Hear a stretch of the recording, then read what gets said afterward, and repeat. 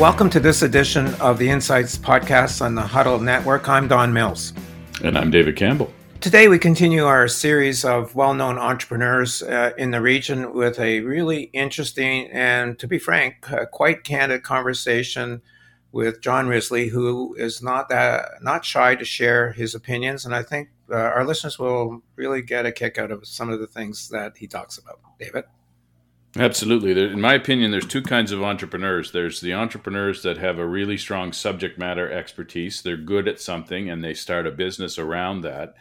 And then there's entrepreneurs that tend to be good at the business of entrepreneurship, no matter what the underlying product or service is. And of course, John Risley has been involved in a wide variety of businesses, everything from a fish sector to technology to telecommunications. So he is firmly in the camp of the pure entrepreneur.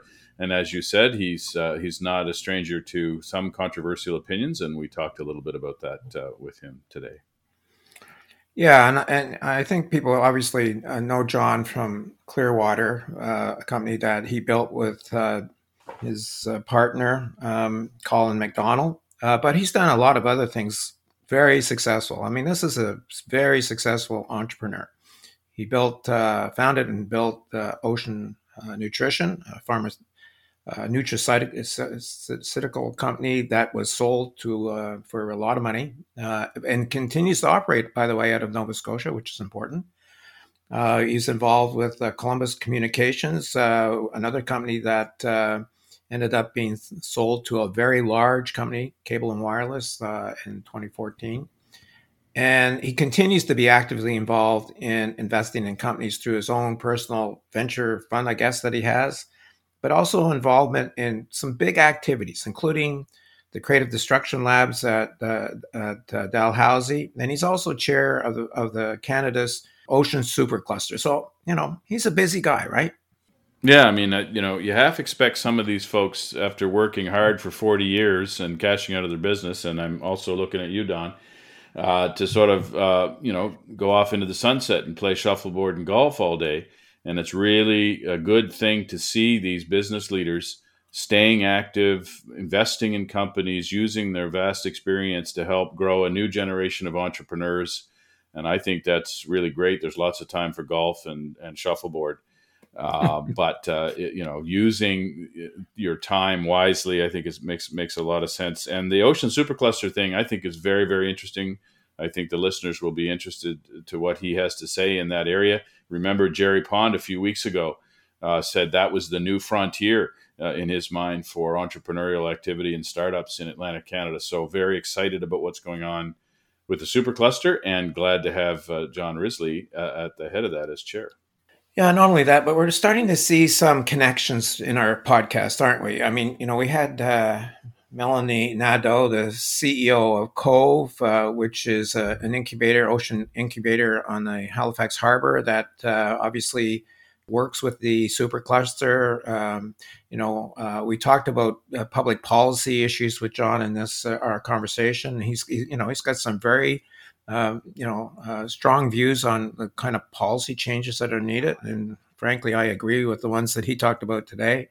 And his involvement on the policy side goes back really decades. He was a long time, had a long time association with the Atlantic Institute for Market Studies, which we featured as part of our discussion with the CEO of Fraser, who they merged with, Niles Free Veldhuis. We're starting to get some synergies in our podcast, aren't we? They're just there's some overlap, but we're seeing the connections. We're understanding kind of what's happening behind the scenes to some extent about what's going on in our region. All the more reason, if you haven't signed up and with Spotify or with Apple Podcasts, you should do that right away, and you'll never miss another one of our podcasts. I would just pick up on what you've said here, because I do think that there is a lot of connective tissue. If you go back to the discussion with Jim Irving through to this discussion with Risley, there's a lot of common themes among these leading entrepreneurs, and they're not backward looking. These folks are all looking to the future, And I think what Risley said today about his optimism around entrepreneurship, I think he's right on the money. We are seeing a new generation of entrepreneurs, but he also talked about the sort of comfort level and kind of apathy among the general population. And I think that's true too, right? So you got these two things going on. You've got this new stream of exciting entrepreneurs emerging, but you have a generally older population that's kind of comfortable heading to retirement or retired, and not particularly interested in change. So we've got those two things we've got to work on. And that, of course, animates a lot of our discussions here on the podcast. Yeah, and let me just carry on a little bit from that because, one of the things that I have said quite often on this podcast is that, the major barriers that we have in Atlantic Canada tend to be attitudinal. It's not skill, it's not resources, it's all in the head. And, we're fighting against that all the time. This region has a propensity to fight change. I don't know why. I think it's really because we our population really hasn't changed much for decades. Now that actually is changing because with the influx of immigrants, they're forcing us to look at things differently. They bring creative ideas and innovation and entrepreneurism into the region, and that I personally have a lot of, confidence that by stimulating our population with people coming in with new ideas from elsewhere, maybe we can break through those attitudes quicker than we otherwise could. And at least that's my hope. Yeah, and it's a source of my optimism. One of the sources of my optimism as well, Don. Yeah. So with that introduction, let's hear what John Risley has to say. John, welcome to our podcast. Great to be here. Thank you, Don. Now, most people, I think, have heard the story of how Clearwater got started with you and Colin selling lobsters off the back of a pickup truck on the Beverett Highway. But I wondered if you could provide our listeners with a brief overview of the development of Clearwater from its founding in 1976 to the point where it was recently sold, perhaps by maybe focusing on some of the key milestones along the way. Sure. The story probably tells better than the experience, because the story misses out on all the times when we ran into brick walls, and there were many of those. So we started off as a retail company, and then started selling to the domestic market. Quickly determined that the market was a best price market. Very difficult to make money in a market where price means everything. So looked around for opportunities where price wasn't necessarily the key decision-making component, and went to Europe. In those days, when you wanted to sort of do your research, you did it in a phone book with the yellow pages. And so we spent time over there trying to figure out who was in the business and who might be our customers. And customers in Europe wanted consistent service year round. Then they wanted consistent quality. And we listened, had no idea how we were going to meet that criteria, but convinced them and ourselves that we could, and went away and tried to sort of figure out what we had to do in the industry to be able to sell in that marketplace where consistency of price and consistency of quality and consistency of delivery were sort of the criteria by which people would engage with us. And we tried hard. We didn't get there for a long time, but we tried hard. And I think our customers were patient and sympathetic and impressed by the extent to which we were evidencing that we were sort of trying to resolve the industry problems. And in the days before computerization, airlines would lose shipments and would have, the way you located them was to go physically around a warehouse and see if you could see them. Were they on the plane? Were they not on the plane? We take a lot of things for granted today that didn't exist back in those days. So had to sort of solve all those kinds of problems, and made progress and built up a reasonable business. In the mid 1980s, lived through the high inflation of the early 80s, and that wasn't a fun time because for those of us who were in business back in those days and interest rates were over 20%, that was a tough time. The industry brought in new regulations and permitted people to consolidate that, and as in an attempt from the regulator's perspective to better manage the resource, so that rather than open up a particular resource and all comers and you get what you can take as quickly as you can take it kind of thing, which was a stupid way to manage the resource, but which was the way we managed most of our seafood resources back in those days. And then we went to an enterprise allocation system whereby if you had been historically catching 10% of whatever the regulated quota was, you were allocated 10%, and then you could define your fishing capacity and your processing capacity around that 10%, rather than rush out with a useless amount of excess capacity solely designed to try to maximize your share. So that led to huge efficiencies.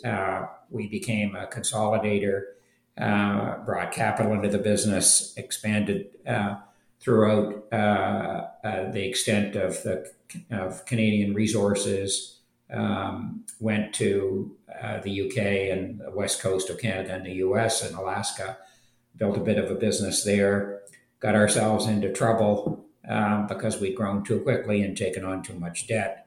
And so in the early 90s, sold off a lot of those excess assets, kept the Canadian business, rebuilt the company around that Canadian business, took the company public in 2002.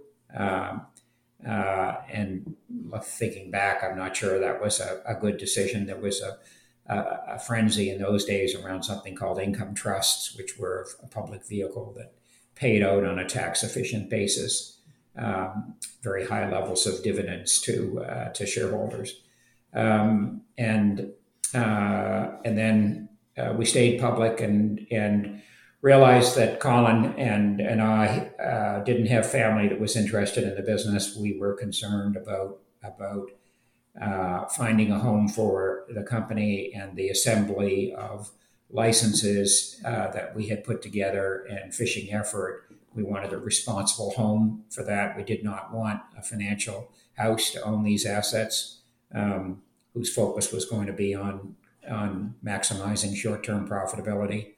And so asked the First Nations communities here in Atlantic Canada if they were interested in participating in some sort of a consortium, because we saw First Nations as being sort of an institutional ownership, if you like, that was going to last forever, not 10 years, 20 years, but forever. They were indeed very interested, and were delighted that in the end we were able to work out a successful deal with them, and they acquired the business a year or so ago. So that sale went through in January of last year. I think was your 45th anniversary. Is that correct? Of 46, running the business? 46. Yeah. 47th. Yeah. 47. So that must have been a bittersweet moment for you. Can you tell us a little bit about why you decided to sell when you did? Yeah, as I say, we didn't have, Colin and I had broken through the 70-year-old age post, and you begin to sort of reflect on, okay, what do I want to own and what do I not want to own, kind of thing. Neither one of us had family in the business, and it made sense to pass ownership on to, as I say, owners that we thought would be good stewards of what we had put together over the long term. It certainly is a game changer to sell to the First Nations communities like that. And you had told us basically you went out and engaged them, which is very interesting. I hadn't heard that before. Did you entertain any other buyers, or were you zoomed in on working with? Yeah, we had to entertain other buyers, David, because the family controlled about 60% of the company, but we had other shareholders who had you can imagine an objective that was probably mostly financially based, and so our preference was to do the First Nations deal, but it had to be within the same price bracket as other buyers would be prepared to pay. And they understood that, and we worked closely with them to get them there. And they saw it as a very unique opportunity, and to their credit, stepped to the table. How do you think the sale will impact those Mi'kmaq communities going forward? Well, the great news is that the company has done. It's actually had probably it will have had its best year ever in the year since the sale. So it's a great way for them to have sort of started off this relationship with the company performing above both their expectations and our expectations. So you can imagine they're thrilled with the result, and this will be. And it's just not a financial transaction for them. First Nations see themselves as sort of being attached at the hip to the country's natural resources, and this would be obviously one of the most important.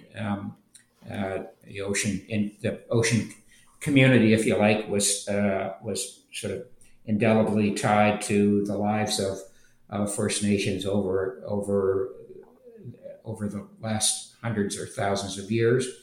And so jobs, and not just entry-level jobs, but jobs that extend right up through to the senior positions on vessels, which carry with them obviously great salary levels, and then positions throughout the company. Why can't First Nations people be accountants, engineers, lawyers, sales and marketing folks, not just here, but if we've got offices in China, offices in the United States, offices in Europe, why can't they experience, if you like, the opportunity to work in those offices as they grow their careers inside the business? So a tremendous opportunity for them to sort of think through what can I do, if you like, now that we all have a very material ownership stake in this company. What are the career opportunities that this company is going to offer over the course of the next 20 or 25 years? And I know that if I go off and train as whatever, that the prospect of me getting a job in this company is probably pretty good. John, you have been involved in a number of other business ventures along the way, including Ocean Nutrition, a nutraceutical company you founded, I think, in 1997 and later sold to Royal DSM, which is a company based in the Netherlands, in 2012, I believe. You're also involved in the founding of Columbus Communications, a Caribbean-based cable and internet company that was later sold to Cable and Wireless in 2014. You continue to be an active investor through your own holding company, and you're one of the, I think, founders behind Dalhousie University's Creative Destruction Labs for startups. Can you tell us what are your current business interests? You have a wide variety of them, but where are you concentrating your efforts right now? Yeah, so you could imagine that the relationship between, let's say, seafood and cable TV and high-speed internet is not an obvious one. And so we were always sort of industry agnostic. We like businesses where technology can play a really important differentiating role. And we like opportunities that are high growth. The seafood industry taught us how difficult it was to build a business in an industry that wasn't growing 20 or 25% a year. Columbus was in an industry that was going 20, 25% a year. You can make a lot of mistakes and still grow your company. Much more difficult to do in an industry that is where you don't control, other than through acquisition, the opportunity to grow, because you're dependent on the natural resource cycle, if you like, for the species that your business is built upon. And we're, I think, people who are enormously curious and love learning. And so I think we've refined, if you like, our our investing focus around what I'll call socially driven purposes. And that'll sound, sort of very convenient, and everybody's talking now about ESG. I don't like that. I don't like it because everybody now is saying that they're ESG, and a lot of that is whitewashing and, frankly, crap. We look for companies that really can make a difference in everything from sustainability, low-cost proteins, for instance, that don't consume a lot of energy or water, through to electrification, through to plastics recycling, space. We've made a big investment in space with Canada's iconic space company, MDA.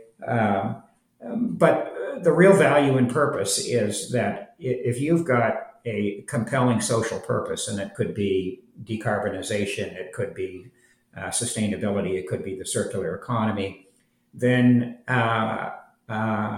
and that company is developing or has got a technology that can really make a difference, then you can attract really smart young people. You can't attract and keep good people today to businesses that don't have a compelling purpose that really can make a difference, if you like, to lifestyle and environmental goals and socially important goals.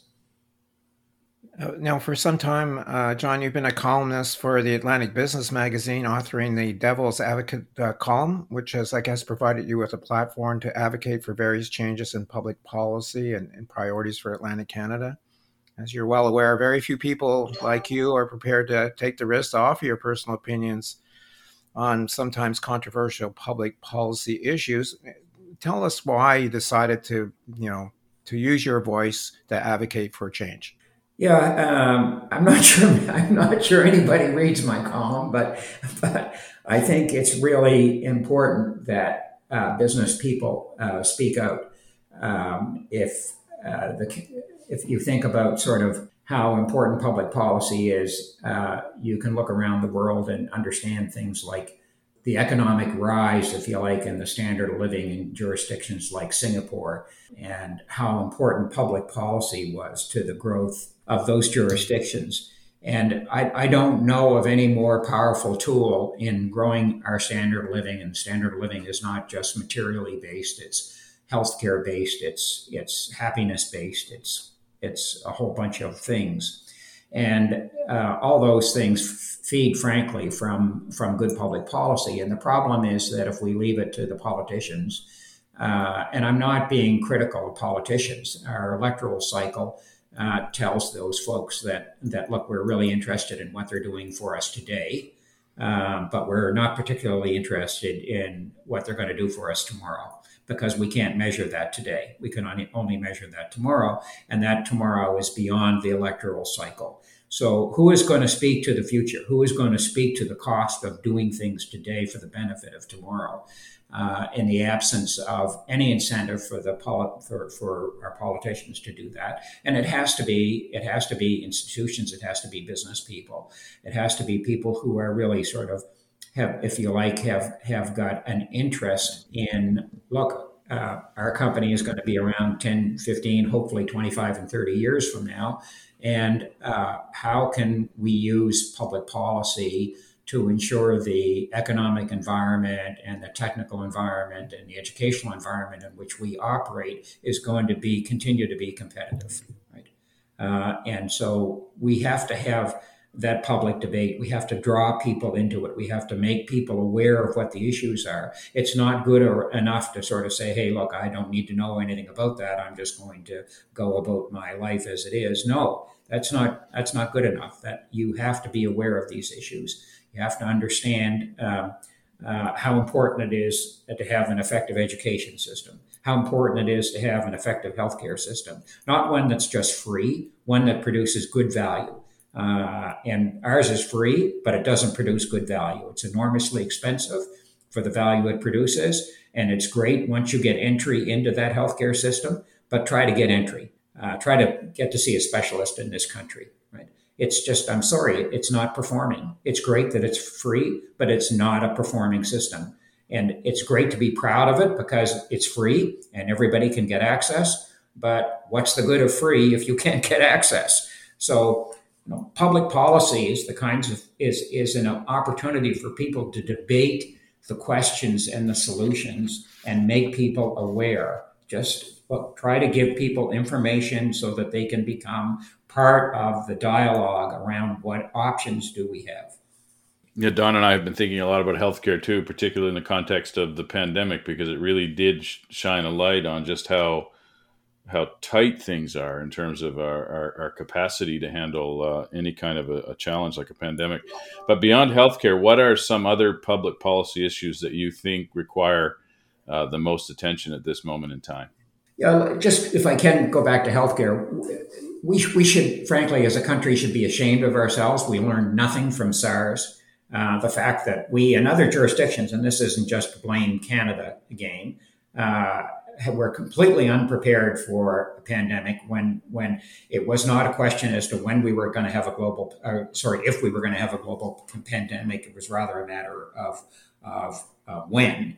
And the scientific community was saying it's going to happen. It's just a matter of when. And SARS was not a one-off. It was going to be repeated in some form. So we should not have been shocked by the arrival of COVID and how fast it transmitted around the world. But the fact that rich countries had no personal protective equipment in inventory, right, and we were caught with our pants down, frankly, we should be ashamed of ourselves. And if we should be proud of one thing, it's the extent to which the private sector rode to the rescue, and we developed vaccines in a record amount of time that have been hugely important contributors to being able to manage through this. So my point is, we need to learn from this and make sure we're better prepared next time, because there will be a next time for sure. So what's the other, besides healthcare? What's the other major failure, if you like, in our system? And it's education, and not so much education at the post-secondary level. Although we do need to make sure we have open debate there, and that one side of the political spectrum doesn't own access to information and public discourse, but everybody gets access, if you like, to the debate, wherever you come from in the political spectrum. But I think our P to 12 system is failing, and failing badly in this country. The folks that we graduate, we should be ashamed of their performance relative to the performance of other children their age in other jurisdictions around the world. And if you look at the amount of money that we spend on public education in this country as a percentage of GDP, that's not the problem. We spend plenty of money, but we leave management of the system to unions. And I don't have any problem with the idea that the teachers' union are entitled to have a union and entitled to negotiate on behalf. I have a huge problem when the teachers' union feels that they've got the right to manage the system, and the kinds of ridiculous issues that take place in the education system, which result in us having a very poor return for money invested, if you like. And it's not about the money. It's about the fact that the world is getting hugely more competitive. If we talked earlier about my experience in the seafood business, and when we started, there were no such things as cell phones. There were no computers. There were no fax machines, right? And you think about how far we've come just in the past 10 or 15 years. And people can't imagine this, but I promise you, we are going to change more quickly over the course of the next 10 years than we have over the last 20. Now, that's a prediction that's not fact-based. It's just my sense of how much investment, how much money is pouring into new technologies. And I worry about the economic divide. One of the world's biggest problems right now is income inequality, and it's getting worse. It's not getting better. And the only, we can try to fix that a bit with policies around taxation and social causes and other things. But that's only patching up the problem. It's not fixing the fundamental cause of that inequality is resident in the difference in education and incentives, right? And we've got to have an education system that's on par with the world's best, and we don't. So how do we do that, John? You know, in the U.S., they're using charter schools. There's a growing movement toward pay for performance. You talked about the strengths of the unions here. Like, what is there a way that here in Canada, given our commitment to public education, to make that system stronger while providing access, full and open access to everybody? David, make me a dictator for 2 years, and I promise you, I would carry out a lot of change in a hurry. So, what are some ideas? Here are some ideas. First of all, I'm not here to threaten teachers or the teachers union. I'm here to engage with them, and I would love to. So we've got tens of thousands of teachers in this country. I promise you, there are teachers who are super good, and there are teachers who are not good. Right? So what can we do? What we should be doing is learning from the teachers that are super good, right? And taking those lessons and trying to improve the quality of those folks who are at the bottom end of the scale. And we should have some kind of a quality measurement so that those people who are not doing their job are asked to leave the profession and let them go on and do something else. Why is it fair for one student, given the luck of the draw, to end up in front of a super fantastic teacher who loves what they're doing and is really good at it, and the rest of the system can't learn from that teacher? No, the union wants everybody equal. We can't have good and bad. Everybody's the same. That's bullshit. Everybody is not the same, right? So let's learn from the good ones. Let's try to improve the poor ones, and let's have some kind of quality standard where, frankly, if you don't measure up, go find something else to do. It's not fair. If you think about every other private sector job, there's some kind of measurement system which sort of says, hey, we reward good people, and if we can't fix the bad people, we ask them to leave. So would you pay the really good teachers a lot more money or I would.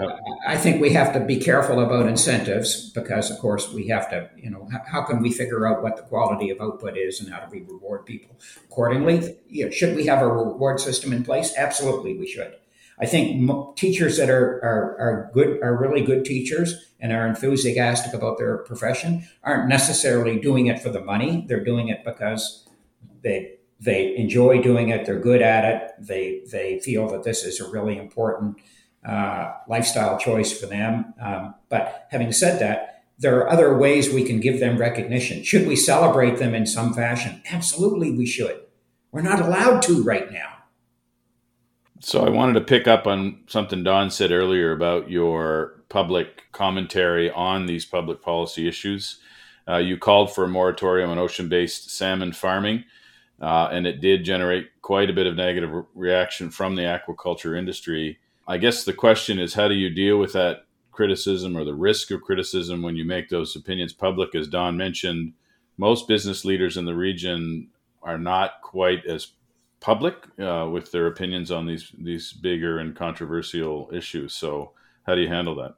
Yeah, so when we first started in the business and we grew quickly, a lot of the public comment, and obviously not all of it, but some of it was we really weren't in the lobster business. We were in the drug business, and the lobster business was just a front for the fact that we were running drugs. So that didn't bother me, and developed a thick skin. And frankly, look, when I criticize the aquaculture industry and say there are bad practices, which costs both the industry and the environment money, I'm hoping that that debate will give visibility to the issues, and they will take their head out of the sand and say, look, is sea lice a problem in Newfoundland? And you're damn right it is. Just look at what the industry is faced with mortalities, and look at where there are best practices in the world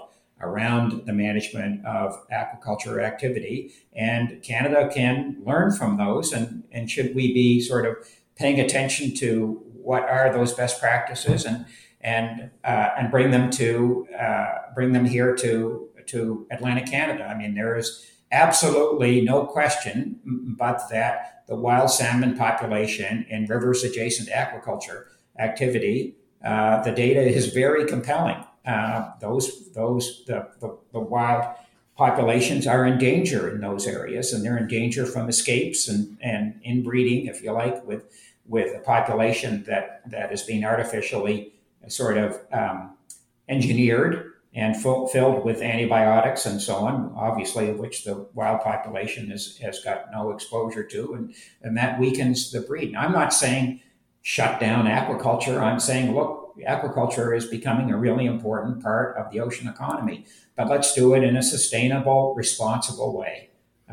And people who push back on that are being very short-termism, because if they don't wake up to that reality, it's going to be very difficult for them to get access to more sites and get the public behind them. One of the issues that you have strongly argued for over the years is reducing, if not entirely eliminating, interprovincial barriers within Atlantic Canada. Can you give a few examples of where eliminating these barriers would benefit the region as a whole?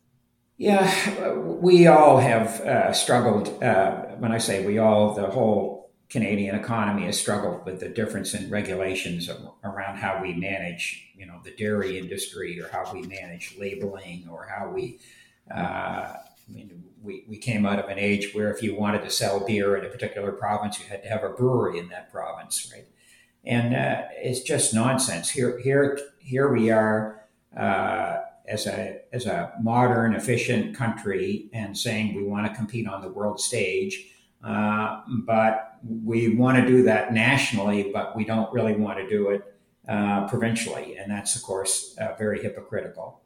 And now the good thing is, have we made strides towards freer trade interprovincially? Yes, we have, but are we there? No. And we should just tear up the rule book. Look, I was fairly intimately involved in working with the federal government over COVID management issues, and how I was doing that doesn't really matter. But one of the things that I absolutely was confounded, perplexed, and disappointed by was the fact that we really have 10 different healthcare systems in this country, right? Because we've got 10 provinces plus the 2 territories. The rules are different in each one. Nobody attempts to learn from the other. It was a really sad testimony to reflect on the extent to which the inefficiency of how we manage something as important as healthcare differently in one province from another, and there's very little communication between those provinces, no sharing of learnings or on mistakes or what works well, and people in one province saying, okay, do this, and people in another province saying, do that. I mean, it was frankly pathetic to bear witness to all of that. And that kind of sort of interprovincial rivalry, if you will, it's not rivalry, but we know best, or this is the way we do things in Ontario, or this is the way we do things in British Columbia, if you like. It's just crazy. I mean, if the federal government should frankly weigh in and just strip out some of this, and the country would be better off. Now, would there be some dislocation in the short term? Yeah, but over the long term, a lot of this is just nonsense, which costs us all a crazy amount of money. I mean, one of the things that I advocated to the 4 Atlantic premiers, for instance, is, look, why don't you just have one entity buy all the liquor for all the liquor licensing? I mean, isn't that just sort of, a pretty easy thing to do, right? And if you consolidate that, don't you all save money as a consequence? I mean, do we really have to, buy all our liquor as the province of Nova Scotia, and then, New Brunswick has to go buy all its own liquor? I mean, it's just crazy. And we pay for it as a consequence, right? And just enough. It drives that kind of thing drives me nuts. You were the chair of the board of directors with the Atlantic Institute of Market Studies and led the merger of AIMS with the Fraser Institute, on which you are now a board member. For disclosure purposes, I was a member of the board of directors at the time of the merger. We recently had their CEO, Niels Venhouse, as a guest on our podcast, who discussed the advantages of the merger with AIMS in our region. Can you tell our listeners why you think think tanks like the Fraser Institute are important to regions like Atlantic Canada and society in general? Sure. So the first thing about AIMS and Fraser is it takes no government money, so it owes nothing to governments and can say what it wants without fear of self-destructing, if you like, because its funding gets cut off. That's super important. Number two, of course, is that if you're going to be a public policy think tank and have the financial resources to have really smart people write policy papers on issues of importance to the community, then you've got to be able to broadcast, if you like, the opinions or the ideas or the options that come out of that research. And it's very difficult to do that with a small institute with the kind of budget that we had at AIMS. Which was somewhere between $1 million and $1.5 million. Obviously, hooking up with a much larger organization means we get things like a web-based platform that is much more professionally created. The economics of having one platform, if you like, are much better than having to have several platforms. We don't compete with them for funding when we go up in front of national companies who are driven crazy by the fact that there's a public policy institute in Atlantic Canada, another one in Quebec, another one in Ontario, and people are sort of say, well, I've got more business in Ontario than I do in Quebec, so I'm going to give more money to the one. Let's just have a national public policy institution, or two or three of them, which is what we're moving to in this country. And then it's much easier, it seems to me, to make arguments for financial support, because not only are you using the money in a much more efficient way, but you're much more effective at raising it. John, despite, or maybe because of the pandemic, there are signs the Atlantic Canada economy and the population is emerging a more desirable place to work and live. We've got a growing population. We've had record inward migration, particularly to Nova Scotia and New Brunswick in the last year. You are currently the chair of the board of directors of the Canada's Ocean Supercluster. The ocean economy is worth $36 billion a year and employs some 350,000 workers. Can you talk about the work of the Supercluster and how it is impacting the economy in this region? And secondly, what are the biggest opportunities, in your opinion, from the blue economy? And before you answer that question, I do want to say that I thought Ocean Nutrition was one of the most fantastic companies, because it captured that emerging trend toward a fish oil and omega oils, and it turned into, I think it sold for $1 billion or something. So how come we're not seeing more of that? How come we're not able to leverage this core asset, which is the ocean, to create more value-added companies like Ocean Nutrition? We're doing really good at selling lobsters and fish, and we're doing some aquacultures we talked about earlier, but I'm not seeing a lot of these, and there's a lot of startups now in the Supercluster. If you want to tell us about that, but at the end of the day, do you think we're going to see more Ocean Nutrition, more unicorns, more billion-dollar ocean-based companies emerging from the Supercluster? Yes, absolutely. I promise you we will. And that's what the cluster is all about. At a more granular level, how will it achieve that? It will by, first of all, the cluster has invested a considerable amount of money in what I'll call the ecosystem. These are the incubators that support very young businesses at their early startup years, giving them access to place to work, mentorship, directing them to organizations and financiers from whom they can attract capital. And the ecosystem, or the incubation system in Atlantic Canada, particularly in the ocean economy, is on fire. There are more startup companies generally in both the tech space and particularly in the ocean economy than there ever have been before.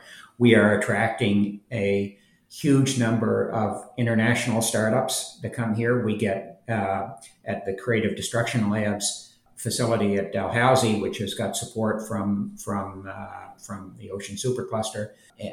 We are seeing more international interest in coming to Atlantic Canada than we are getting from within Atlantic Canada, and that's just amazing. That's a fantastic result.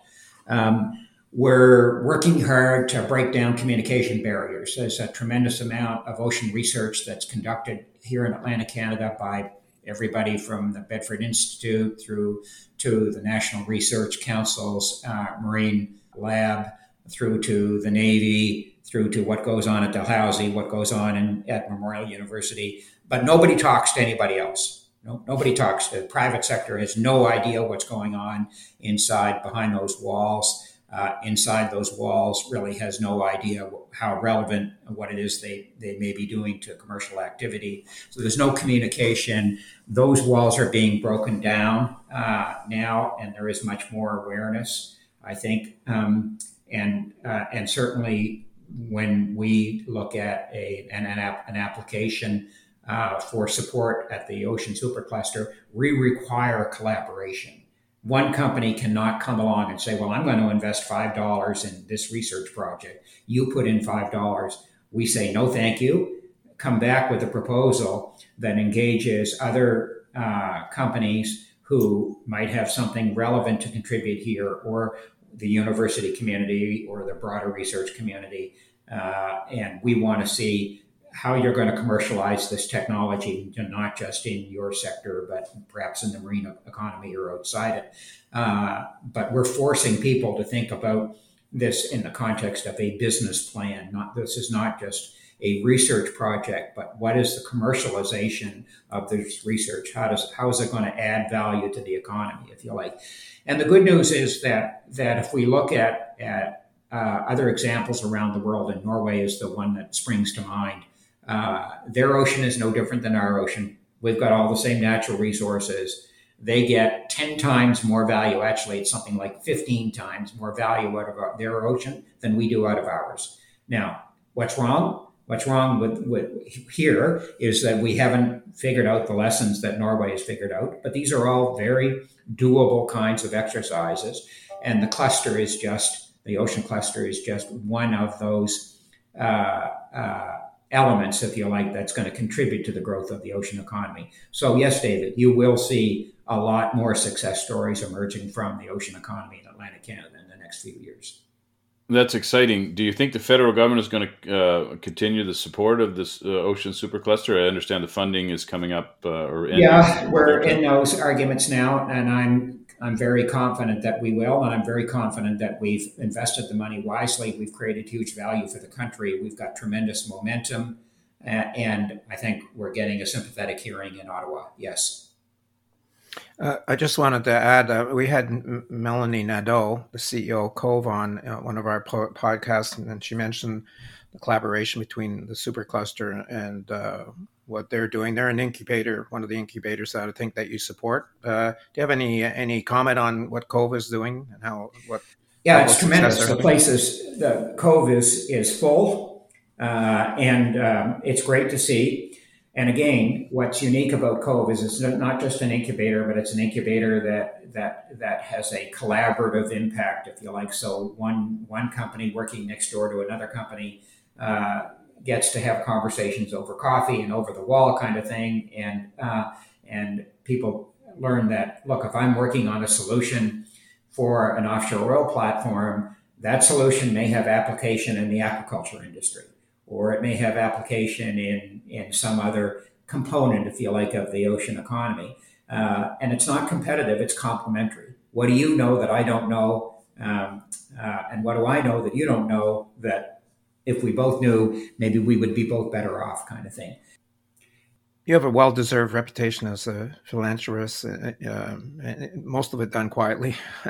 And in some cases, such as the Nature Conservancy of Canada, you've actually taken an active role in promoting these causes. And, this is maybe an unusual question to ask, but what drives your philanthropic activities, and what advice would you have for other entrepreneurs wishing to make an impact through their philanthropic activities? Yeah, I remember being blown away by the fact that Don Sobey, who was sort of a very iconic figure throughout his life to a lot of folks, me especially, came to see me. I think it was in about 1990 or something. And, I hadn't really engaged in any kind of community activities. I was too busy. I was hard at work and really wasn't paying attention to, sort of a broader social responsibility. And he asked me if I would head up the campaign to build the new Halifax Infirmary. And I was just sort of, what? Why are you asking me? I don't know anything about that. I'm too busy. And we had a number of conversations. And essentially, he taught me about how important it was that, look, you owe the community. The community has supported you. It's given you the platform, if you like, upon which you built a successful business.